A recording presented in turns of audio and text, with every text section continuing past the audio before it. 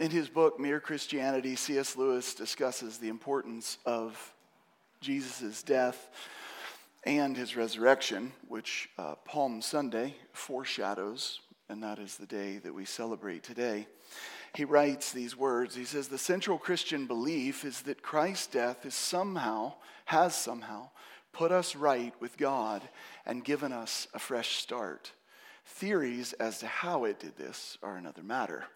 Of course, I love that thought and that sentiment deeply. But in another work, The Problem of Pain, Lewis talks about the significance of Jesus' triumphal entry into Jerusalem, which is, of course, what we're celebrating. And he writes these words. He says, "The triumphal entry into Jerusalem has been regarded as symbolic of the whole Christian life." And I love this line.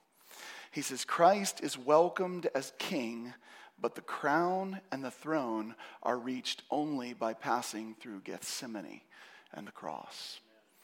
G.K. Chesterton, who is another critical thinker in the past 100 years, and in some respects is a contemporary of Lewis, touched on the significance of Palm Sunday in his writings. In his book, The Everlasting Man, Chesterton discusses the unique and paradoxical nature of Jesus' triumphal entry. When he writes this, he says, "It has all the unexpectedness of a great reversal, and it's not unnaturally associated with the idea of the turning of the world." Now, that's a fascinating idea. Chesterton uses this phrase, the turning of the world, in various contexts. And so obviously it will have different meanings depending on the context. In general, the phrase, the turning of the world, can be interpreted as a metaphor for the constant changing evolution of life, right? So if Chesterton was talking about it in that respect, he would say that this unexpected or great reversal that we see in Jesus' triumphal entry is like that we see in the world all the time. But for Chesterton, who was a Christian, the phrase also has a theological connotation, referring to the idea of God's providential care and actual guidance in the world, in particular moments, like what God is trying to bring about inside of a story. And so in this sense, the turning of the world may represent the unfolding of God's plan for humanity, okay? Which is always moving towards God's ultimate end, okay? He is aiming at something, right? And so if we look at that meaning of the turning of the world, Palm Sunday has this unexpected great reversal, and quite for the purpose that God designed it that way. And I love this idea that God somehow, and in some ways, designs stories to be turned upside down. And I don't know if he does that. I don't know if he does that just to mess with us, right? But he does it quite often, and so it is worth thinking through. Chesterton emphasizes the irony of Jesus riding into Jerusalem on a donkey, which was a symbol of humility and peace, as opposed to riding in on a horse, which would have been a symbol of military conquest. Chesterton also highlighted the fact that the crowd that welcomed Jesus on Palm Sunday was made up of ordinary people, right? Rather than a crowd of dignitaries, wealthy and powerful people. He writes that Jesus comes with a club instead of a scepter, and he caused a riot instead of a triumph.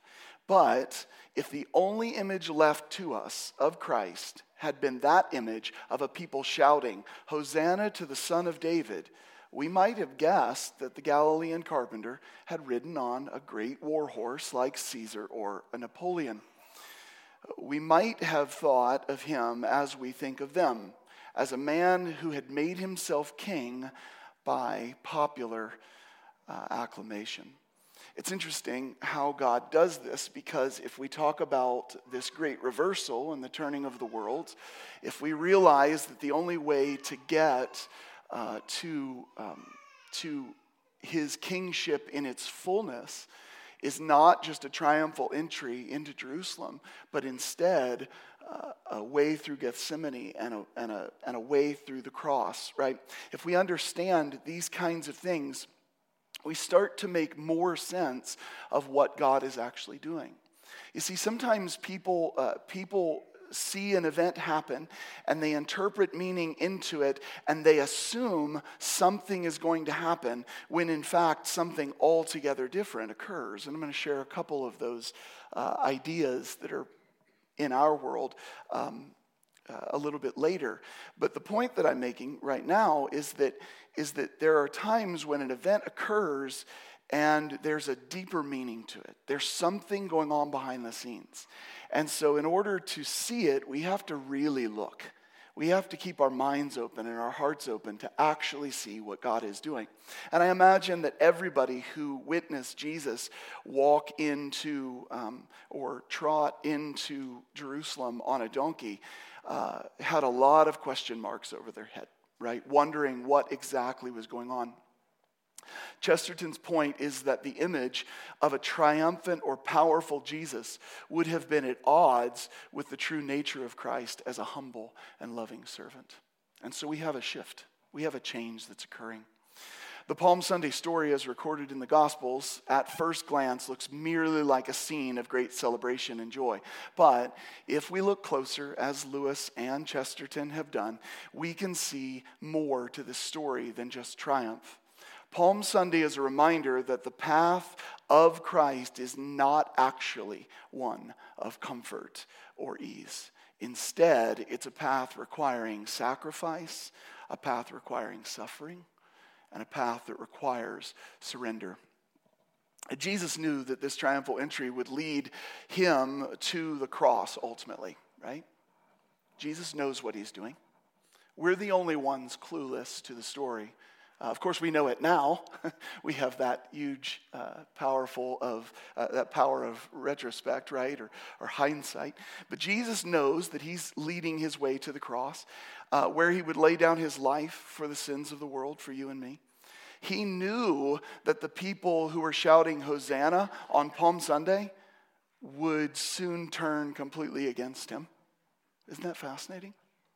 How many of you would do something going through the motions of it, knowing that it's true, and knowing that it's God ordained, but also knowing that it's just going to be turned around on you in a couple of days and you're going to be betrayed? I'd be hard pressed to do it, right? But Jesus marches straight in on his colt, on his donkey, right? But Jesus didn't shy away from his mission. He embraced it with humility, with obedience, all obedience to his Father. He didn't come to be a political leader or to come to be a conqueror. He came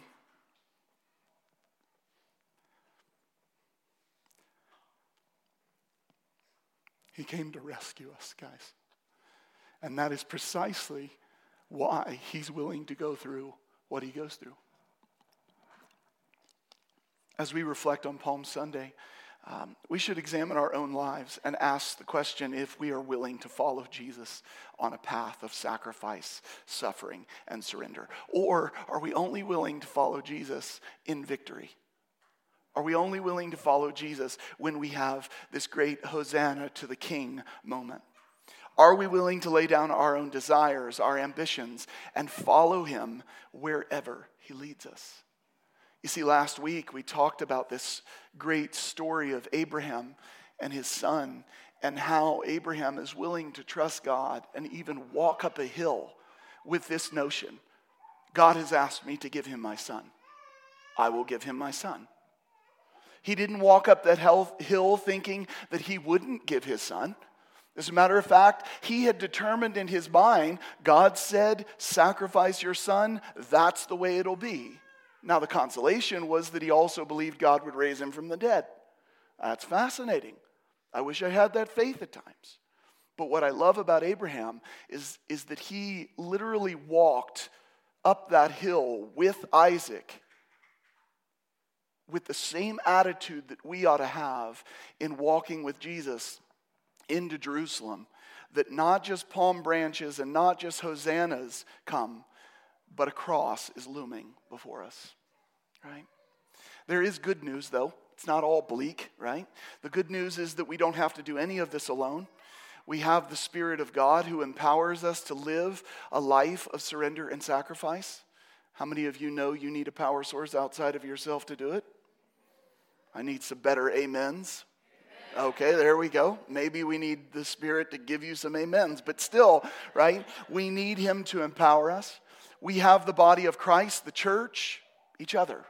We have one another to support us and to encourage. And most importantly, we have the example of Jesus who shows us in every step of His life what it means to love and serve and sacrifice. So this morning, we're going to look at several aspects of Palm Sunday, okay?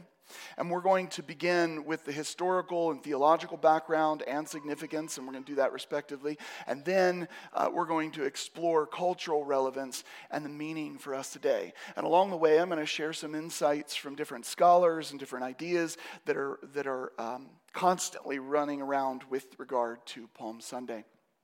So let's deal with the historical background first. If you're a note taker, this would be fun information for you. The history of Palm Sunday dates back to the 1st century AD when the Roman Empire ruled over Israel. Now we can see when an origin story happens, and we can also start to see when celebrations started occurring. But nonetheless, the 1st century when Roman ruled over Israel, at that time Jerusalem was a political and religious center, and the temple was the center of Jewish worship. Okay, so we know what's happening there. The people of Israel were oppressed by Roman rule and longed for their Messiah to come. They longed for this king who would save them, in one respect, to save them from their oppressors. They believed that their Messiah would be a political leader who would restore their independence. Now, it's important to keep that in mind because the framework that you come into a story with will determine how you interpret the activities or the things that are going on, right? If you come home and you're anticipating, this is how fear works, actually. If you're in the dark and you are anticipating somebody jumping out and scaring you or something scary happening, when you walk into dark places, when you walk into rooms that you don't think anybody are in, you make up meaning. You start going, who's in here, right? Have you ever walked into a dark room and said, who's in here? Have you ever done it when you're the only one at home, right? There's nobody there, but you're making up some meaning, right? And you're letting the context and the clues around it determine what you believe. And so you have to put yourself in the mind of a 1st century Jewish believer who was looking for a political leader, a political savior. In the Gospels, Jesus is depicted as entering Jerusalem on a donkey, again, a symbol of humility and peace, rather than on some war horse to symbolize conquest. So that had to throw people a bit for a loop. Of course, that's one way to look at it. There's also the significance theologically, which is a prophetic fulfillment, and we'll get there. The people of Jerusalem welcomed this Jesus with palm branches and cries, Hosanna, a Hebrew word that means, save us, we pray. Save us, we pray. Matthew 21:9 is where we find that phrase. This was a political statement as the people saw Jesus as the long-awaited Messiah who would liberate them from Roman rule. So think about this. If you're screaming out, Hosanna, and you mean by that, save us, we pray, and your mindset is political, what do you mean by save? Do you see the point? Right? You start to make words have different meanings, okay? And so you say, save us in this respect. This long-awaited Messiah would hopefully liberate all these people and set them free. The event occurs during the Passover festival, a time of great significance for the Jewish people as well. So you think about what Passover represents, right? It's freedom. It's freedom from what? It's freedom from the judgment and the wrath of God, but in its context, it was a particular wrath that was set out against Egypt, Israel's oppressors, right? And so there's no way to not have a political mind with the story that you're living as a Jewish believer. So the events of Palm Sunday are recorded in all four of the Gospels, Matthew 21, Mark 11, Luke 19, and John 12. And the people of Jerusalem welcomed Jesus with palm branches, laying them on the ground before him, along with cloaks. And they did this as he rides into the city. The palm branches that were laid before Jesus were symbolic. The ancient Jewish culture, to an ancient Jewish culture, palm branches symbolized victory and triumph. So now you have a context of political victory, and now you have actions that are depicting political victory, and you have rhetoric that is depicting a cry for political victory. They were used to celebrate military victories, and they were waved by people during the Feast of Tabernacles in Israel's history as well. This festival celebrated God's provision for Israel during their journey through the wilderness. So again, deeply connected to the political redemption of God's people. So by laying palm branches before Jesus, the people recognized him as a king, and they celebrated his victory. But his victory over what? That's the question, right? Was it sin and death? Was it we're finally free? And the answer is yes, right? Right? The observance of Palm Sunday has taken on many different forms throughout history, but its underlying significance remains the same. At its core, Palm Sunday is a celebration of Jesus' triumphal entry into Jerusalem, and it serves as a reminder of his sacrifice on the cross for our sins. But we know that looking back on it, okay? In many Christian traditions, the events of Palm Sunday are seen as a prelude to the events of Holy Week, which culminate in the crucifixion and resurrection of Jesus. Now, put yourself into this story for a second and realize that you've got this moment where everybody's celebrating, everybody's waving palm branches and crying out Hosanna, and a week later, the one you lauded as Lord and King is hanging on a cross, bleeding and dying. What would that do to your mind? Huh? Confusion? It would wreck you, wouldn't it? It would turn things upside down. Again, the world's turning that Chesterton talks about. There's weird ideas that God is doing, and he's making a shift and making a change, and he does so in a very upside down fashion. So, this prelude to the Holy Week. The triumphal entry into Jerusalem is seen as a foreshadowing of Jesus' ultimate triumph over death. It serves as a reminder of the hope offered to all who will believe in him. Hardly an idea that was well understood while Jesus does this.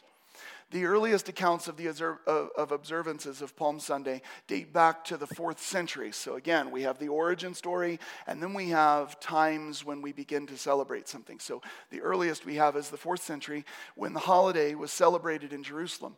According to Ageria, a 4th century Christian pilgrim, Palm Sunday was celebrated in Jerusalem with a procession from the Mount of Olives to the Church of the Holy Sepulchre, with pilgrims carrying palm branches and singing hymns. So you've been in churches where they wave palm branches during worship or whatever it is, and all of this has echoes of celebrations from the past. Over time, the observance of Palm Sunday spread throughout the Christian world, with various rituals and traditions developing over time, as all stories do. So in some countries, the observance of Palm Sunday also includes using unique liturgical colors. In the Catholic Church, for example, red is often used on Palm Sunday to symbolize the blood of Christ. That sounds fun, right? In a weird way, right? But in the Eastern Orthodox Church, green represents the triumph of life over death, okay? Which is why I wore green today. So it's fascinating because there are fun meanings to what happens and fun ways that people celebrate. Another important tradition associated with Palm Sunday is the creation of palm crosses. In many parts of the world, people created these crosses out of palm fronds, and they carried them to processions, and then they would display them in their homes. So we're going to have the kids no, we're not. Anyway, that'd be fun though. The palm cross is seen as a symbol of faith and is often kept throughout the year as a reminder of the events of Palm Sunday. Palm Sunday is also associated with special foods. Got my attention completely now. And drinks from certain countries. In Greece, for example, people often ate a special cake called tsireki. I think that's how you pronounce it. And it's made with spices and nuts, and it's shaped like a cross. In Mexico and other Latin American countries, people often drank agua de Jamaica. I don't know if there's alcohol, but it sounds fun. Anyway, right? It's a sweet drink. It was a red drink made from hibiscus flowers. Okay, so here's what I'm getting at with the historical significance first before we jump into theological significance. We obviously see where Palm Sunday originated. We also see when it first began to be celebrated. And we've also been able to observe a couple of expressions of that celebration. Something happens in modern Christianity, and especially among Protestants, because we're Protestants, we just love to protest and argue with each other, right? And that is that we often look at certain traditions as more acceptable than others. I don't know why this is, because we're judgmental, that's why. Anyway, so we look at things as more acceptable than others. But what we've seen in just a small array of festivities is that people have looked for reasons to celebrate something and ways to celebrate it over time. And it's beautiful the way they do, because I think to God, these all look like simple expressions to remember the story and to remember what God has done. As a matter of fact, God calls his people to do these same things. We know this in Jewish history with regard to the Exodus. They perform certain rituals constantly to do what? To remind themselves of what God has done. We do this with communion each and every Sunday, don't we? We break bread, we drink of the juice or the wine, and it represents Christ's body and his blood, but it's a reminder to us of all that he's done, which is, I believe, an amazing thing. So here's what I want you to take away from this historical reality and the expressions that follow in line with this, and that is, remember Jesus and what he has done. Remember the things that he has done any way you choose, if it is honoring to him and it brings glory to him, right? Doesn't matter how you do it. Listen, if you're a person who on Easter decides that you're going to celebrate and you're going to rejoice with the saints and you're going to worship God and you're going to hear the story of Jesus' resurrection and you're going to be encouraged by that, and then you're going to go home and you're going to hunt Easter eggs. Do it, right? Do it. Do it to the glory of God as much as you can in this idea. But the point that I'm getting at is just celebrate and remember what he's done, right? Stop worrying about how people express their devotion and their observations of things. I'm telling you, it gets us in more problems than it's worth, right? More trouble than it's worth, rather. Okay, so celebrate Jesus. Remember him. Do the things that you want to do that bring honor to him and glory and remind you of the truth. Let's jump into theological significance. The significance of Palm Sunday extends way beyond historical things, right? The theological implications reveal a relevant idea to contemporary Christian practice, so it's really important. The entry of Jesus into Jerusalem on a donkey fulfilled the prophecy of Zechariah 9:9. So, context again. People were looking for political rule, and yet a devout Jew was also looking for the way God would do what God said he would do in their life. Okay?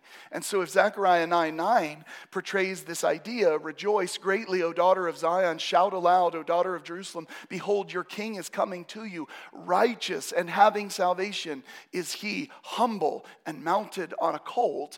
If that is the picture that they've been taught, then hopefully they're looking for their savior, political king / savior that is also humble.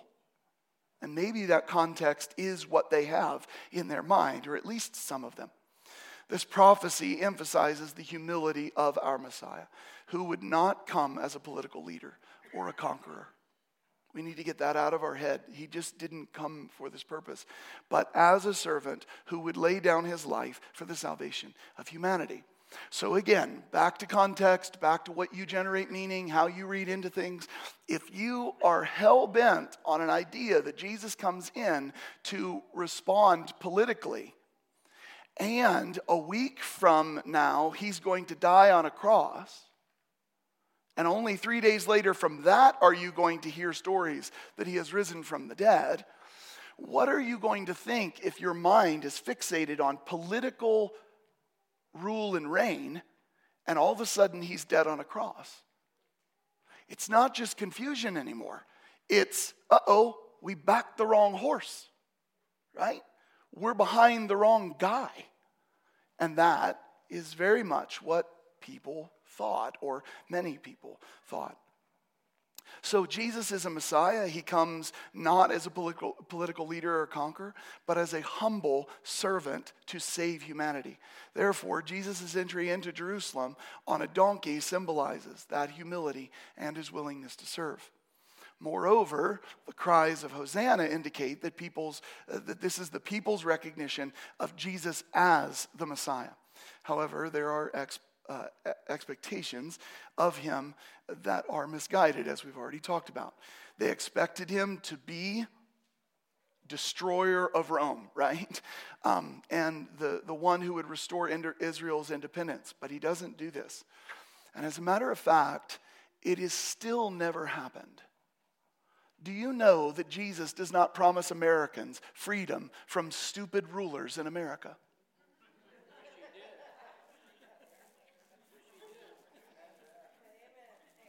Okay, you guys are saying amen, and you're smiling at me. But I mean, do you know it?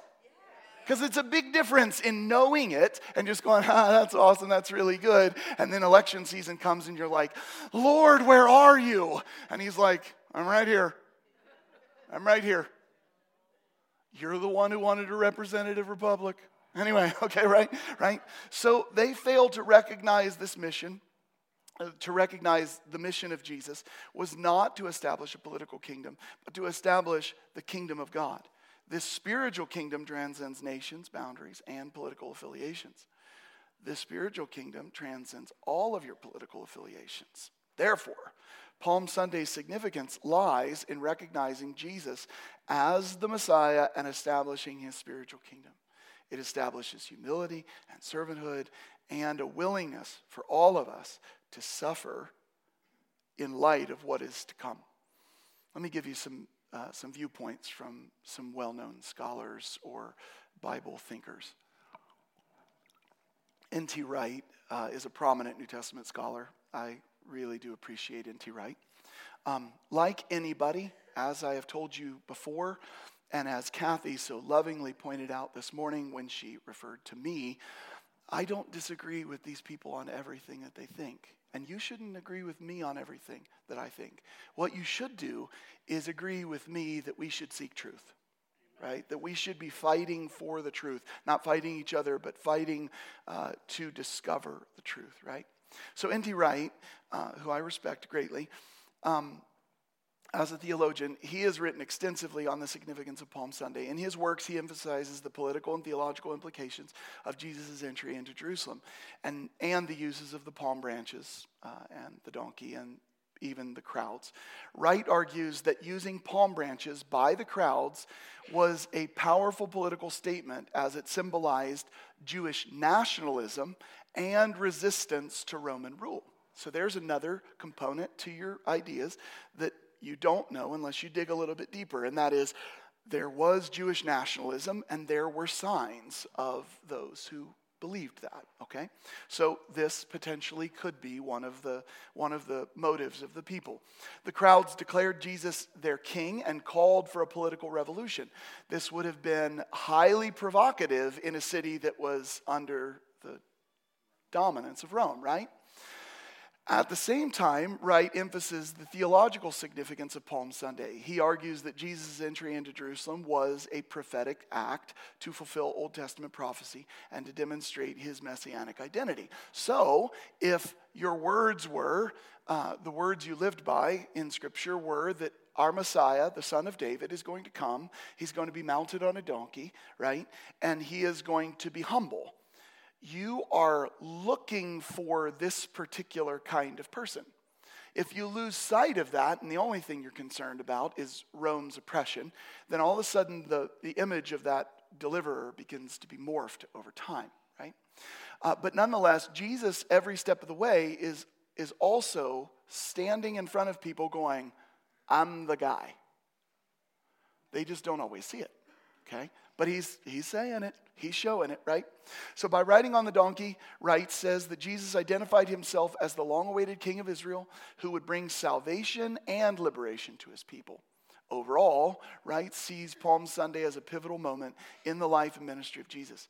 By riding into Jerusalem on a donkey and accepting the acclamations of the crowd, Jesus was actually making a powerful statement of his own about his identity and about his mission, which would lead to his ultimate sacrifice on the cross and establish a new era in human history. Bruce Waltke, who is another noted scholar, an Old Testament scholar and a theologian, N.T. Wright is an Old Testament scholar as well, but he has a particular field. But anyway, so Waltke is an Old Testament scholar and theologian, and he's written extensively on the theological significance of the events surrounding Palm Sunday. In his work, he emphasizes that it is largely prophetic what Jesus is doing, and yet there is symbolism in all of the things based on this prophetic meaning. Waltke also sees Palm Sunday as a symbol of Jesus' humility and selflessness. Despite the crowd hailing him as their king, Jesus did not seek to exalt himself or to claim political power. Instead, he rode into Jerusalem as a humble servant, willing to lay down his life for the sake of his people. Now, if you were looking for a political leader to win, this would sound like a great thing that you would look for in the ethics or the character of a political leader, but what you want his actions to depict are something different. But Waltke points out that this is not how Jesus approached it. Finally, Waltke emphasizes the transformative nature of Palm Sunday. He argues that the events of that day changed the course of human history, ushering in a new era of redemption and salvation. By entering Jerusalem as the long-awaited king, Jesus was setting in motion a series of events, the turning of the world that Chesterton talks about, that would culminate in his death and resurrection, ultimately bringing salvation to each one of us. Last but not least, Tim Mackie, who's the co-founder of the Bible Project, offers a unique perspective on the theological significance of Palm Sunday, focusing on the symbolic and narrative elements of the story. So this is one of the things that I've pushed for a very long time, and I want you to keep hearing, and that is the Bible is a story. There is a grand story that is happening. And stories are written in certain ways. Authors have ways of writing. They have motives for writing. They have agendas in a pure sense. They have agendas in what they want their reader to take away. And just like we've learned in Genesis, when we look at Moses being the dominant writer of Genesis, we realize that this story of the creation of the world and of Abraham and Joseph and all of these great stories is written well after these stories have happened, right? But they are crafted by a man who already has the law given, who understands a lot of things. You can see that influence in his writing. It doesn't make anything that he wrote false. It simply shows you that the writer has a person. He is a person. He has a mind and an attitude, and God allows that in a beautiful way in the Scripture.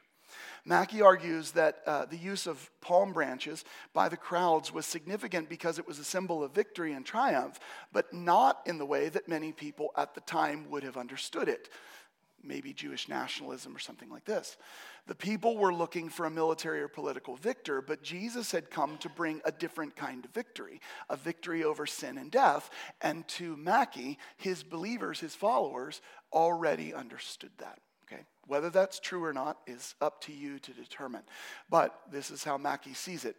Mackie also highlights the symbolism of Jesus' choice to ride into Jerusalem on a donkey. You notice everybody talks about the donkey. Everybody talks about the palm branches. Everybody talks about the motives, all of those things, politics. He argues that this was a deliberate act on Jesus' part, intent to fulfill Old Testament prophecy and to communicate his messianic idea. I am the guy, is Jesus' goal. By riding on a donkey, he is a different kind of king, right? And he has not only come as a humble servant, but to bring peace and salvation and not political rule.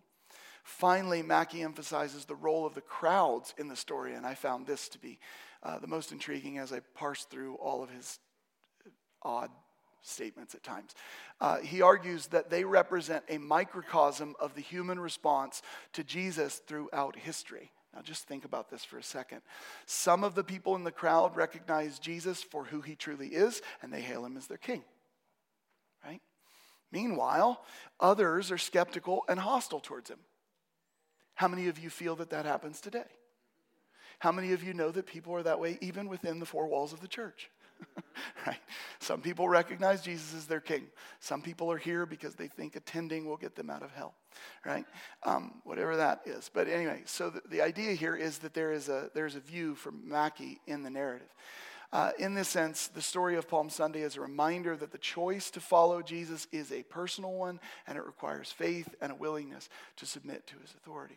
Okay, so we talked about history, we talked about theology. Let's talk about relevance in the contemporary world. The relevance of Palm Sunday to you and I lies in its call for our life. Okay, it lies in its call, in any story's call, to motivate its readers to live in accordance with the main character or whatever, right? And so we want to emulate the Jesus that we are seeing and that we are to follow, which means it is a call for humility. It is a call for servanthood. It is a call for all of those things under willingness. Ultimately, a willingness that knows Gethsemane and the cross still await.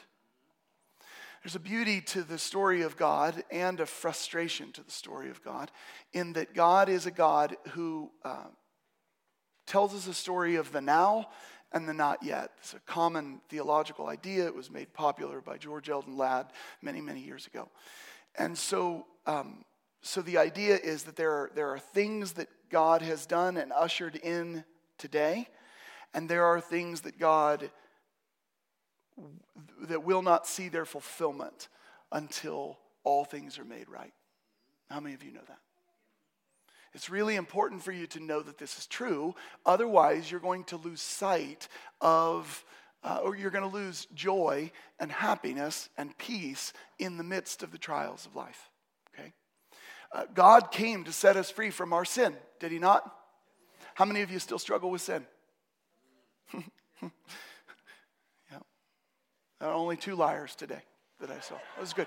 You guys are getting it. It's really, really awesome, right? So we still struggle with our sin, okay? But God set us free from our sin. Has God delivered us from the effects of death? Yes. Do we all still die? Yes. Doesn't that suck? Right? I was looking for a way around this.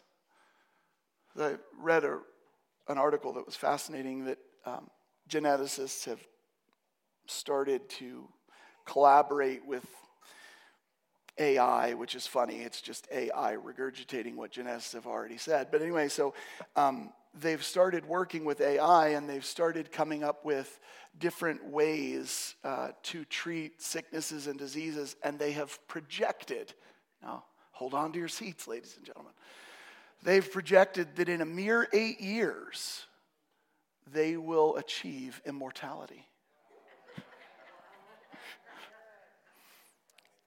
70 years ago, the planet was supposed to freeze. 10 years ago, it was supposed to melt down, right? I don't know what's true, but it is fascinating, the pursuit of this. And what I love about stories like that and articles like that is that it constantly proves what God has always said. And that is, death is a thing that we were not initially supposed to deal with. It is a real part of our life, and we're constantly trying to work around it. We're trying to beat it at every turn. Even when people want to thumb their nose at God, they're still wanting to work around that reality, right? But the now and the not yet of the kingdom is still the point. And that is, there are things that are now and there are things that are not yet. God has come to take away our sickness and our disease. And we look at that and we say, well, that sounds like what I'm signing up for. And then many people go to their death with cancer or other sicknesses. Did God lie? There's a now and there's a not yet. So as followers of Jesus, we are called to emulate his humility, and we are also to do so with peace and with surrender and servanthood, with the full knowledge that things are not going to always turn out the way we would want them to in a best case scenario. There's still Gethsemane, and there's still the cross. And it's still there for all of us, according to the scripture. That cross awaits us each and every day as we take it up. Furthermore, recognizing Jesus as the Messiah calls us to submit to his authority and to follow his teachings. Grace does not mean you get out of obedience, church. Grace was given to set you right so that your obedience could be done in a glory-giving way to the Father. Okay? We don't get to say, I'm saved by grace. Now I get to live like a hellion. No, you don't. No, you don't. You get to be held accountable by the body and by God's Spirit and by his word, and you get to do, that happens all the rest of your life. But there will come a day when all things are completely set to rights, and it'll be beautiful. This means that we should not be guided by our desires or political affiliations, but by the principles of the kingdom of God. Otherwise, what you're doing is revealing that you still think the way people thought on Palm Sunday, the first time it happened, out of ignorance. And you're better than that because you know the end of the story. In a world that is increasingly divided among political and national lines, the message of Palm Sunday is particularly relevant. It reminds us that our allegiance is to whom, church? Jesus Christ. It is to what kingdom? The kingdom of God. It calls us to love our neighbors regardless of their nationality, of their political affiliation. It calls us to work towards establishing that kingdom each and every day in our life. In this way, Jesus has called us to this upside down world. And I find that to be absolutely amazing. So I told you at the beginning that there are many moments in history that appeared one way, but they actually turned out to be the opposite. And this is what we need to remember, always keeping in mind when we're reading the scripture, because God is fascinatingly frustrating when it comes to turning the stories upside down. He's just amazing at this, right? So give you an example, and I'll dabble in some politics, but I want you to see the bigger picture. The Boston Tea Party. There's a perfect example of something that you misinterpret. Boston Tea Party of 1773 is often seen as a political act of rebellion against British rule. It wasn't. It was actually motivated by economic concerns. American colonists were upset about the British East India Company's monopoly on the tea trade. But if you turn that into a political affiliation, guess what you can make? Another political affiliation called the Tea Party, because you missed the point. It doesn't mean that they don't have good ideas. It just means stop missing the daggone point, right? I love how many of you are looking at me like I'm going to kill him and throw him in the harbor. Anyway, this is great. I'm good, right? Civil rights movement of the 1950s and the 1960s, often seen as a political movement. Does it today have political realities? Absolutely. But it was deeply rooted in social and cultural concerns, including the fight for equal treatment under the law, dismantling Jim Crow segregation. Fascinating, isn't it? If you miss that, though, you'll look at it and go, if this political party believes in this and I'm this political party, I can't support it. That just makes you stupid. I'm sorry. That just makes you stupid. You're not thinking very well at all. I love how much you guys entertain my oddness. Anyway. Creation of the internet. Let's get off these frustrating things for people. Creation of the internet. How many of you know that the creation of the internet was sanctioned by the U.S. government? How many of you know that somewhere people are going to take over the world someday? No, stop. Okay, so it was sanctioned by the U.S. government, but it's actually sanctioned for a purpose. Do you know what that purpose was? Communication and information between scientists and researchers. That was the point. What has it turned into? I have colorful words for what it's turned into, right? But my point is that we have an idea of what it's intended for, but then when we hear the whole story, we actually see something different. The founding of the Boy Scouts is another one, 1910. Often seen as political or cultural in response to changing social norms. But what was it actually made for? Instilling values such as discipline and self-reliance in young boys. So guess what? If there's something that gets started today that is created to instill values and good ideas in people, but it happens to not look the way you like it to look, or doesn't bear a Christian name, or maybe it doesn't get promoted by the exact political party that you love so much, what should you do? You should study it better. You should look into it. There are many things that are started by really weird people, right? 12 years ago, I started this church. Right? So many things are started by really weird people that turn out to be all right. Jury's still out on the church anyway, right? The Protestant Reformation, the Protestant protesting. Anyway, whatever. Got colorful words for that one too, right? 16th century, often viewed as political or religious in its meaning or its purpose. But it's actually rooted in social and cultural concerns, including, one, a desire for greater individualism, and two, for a more personal relationship with God. It's so fascinating that most of the highest reformed people that I know in my life right now absolutely buck and resist this idea of having a personal relationship with Jesus. And it's fun how ignorant they are of their own movement and why it got started, right? It is about this relationship with our Heavenly Father and through His Messiah. Today we celebrate Palm Sunday. Today we are looking forward to the cross, and we are looking forward ultimately to Jesus' resurrection. But what we need to embrace, church, is that Christ as King has welcomed us to a crown and to a throne via Gethsemane and the cross, via suffering, via sacrifice, and via surrender. It's wonderful for us to rejoice and to celebrate in what God has done. It's wonderful for us to see the beauty after we've looked at the end of the story. But I don't want us to miss the greater beauty, quite honestly. I don't want us to miss the greater beauty, that the upside down nature of God's kingdom is one that says, I can't figure out what I want to do with my sleeves today if you haven't figured it out. Anyway, it is that we are, and now I just lost my thought. But anyway, so we're called, this is the point of it, right? The point of Palm Sunday is to remember what it is that we have been called into. We are not observers of some historical, political power grab. That's not what we celebrate. We celebrate a king who came as a fulfillment of all Scripture, who came humble, who came and modeled sacrifice and surrender, and who has called each and every one of us to do the same. And listen to me.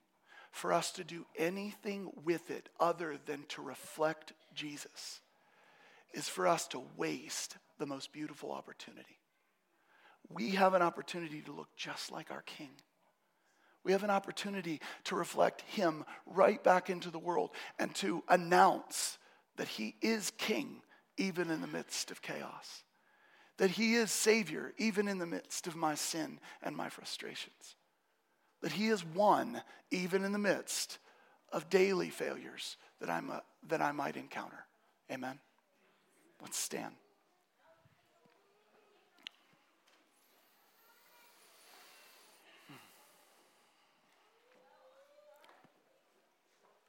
As we enter into this time of communion and reflection on what Jesus has done for us, I also want us to remember that remembering sacrifice comes with worship. It's all connected together, right?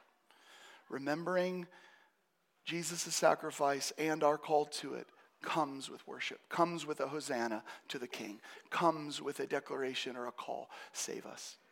So let us mix these two things together as we participate in communion today. Let us remember to worship and to celebrate our King, but us to remember what he did for us and the call that is set before us. Lord, thank you for the day that you have provided for us. Thank you for all that you have done. We are grateful for times where we can be reminded of your goodness, reminded of your work, reminded of your humility and your sacrifice and your surrender for us. We are grateful for times when we can be reminded that the call is to us as well. And I pray, Lord, that you would give us the power and the encouragement from one another to actually follow through with it. We love you and we praise you for all that you do, Lord. In Jesus' name, amen.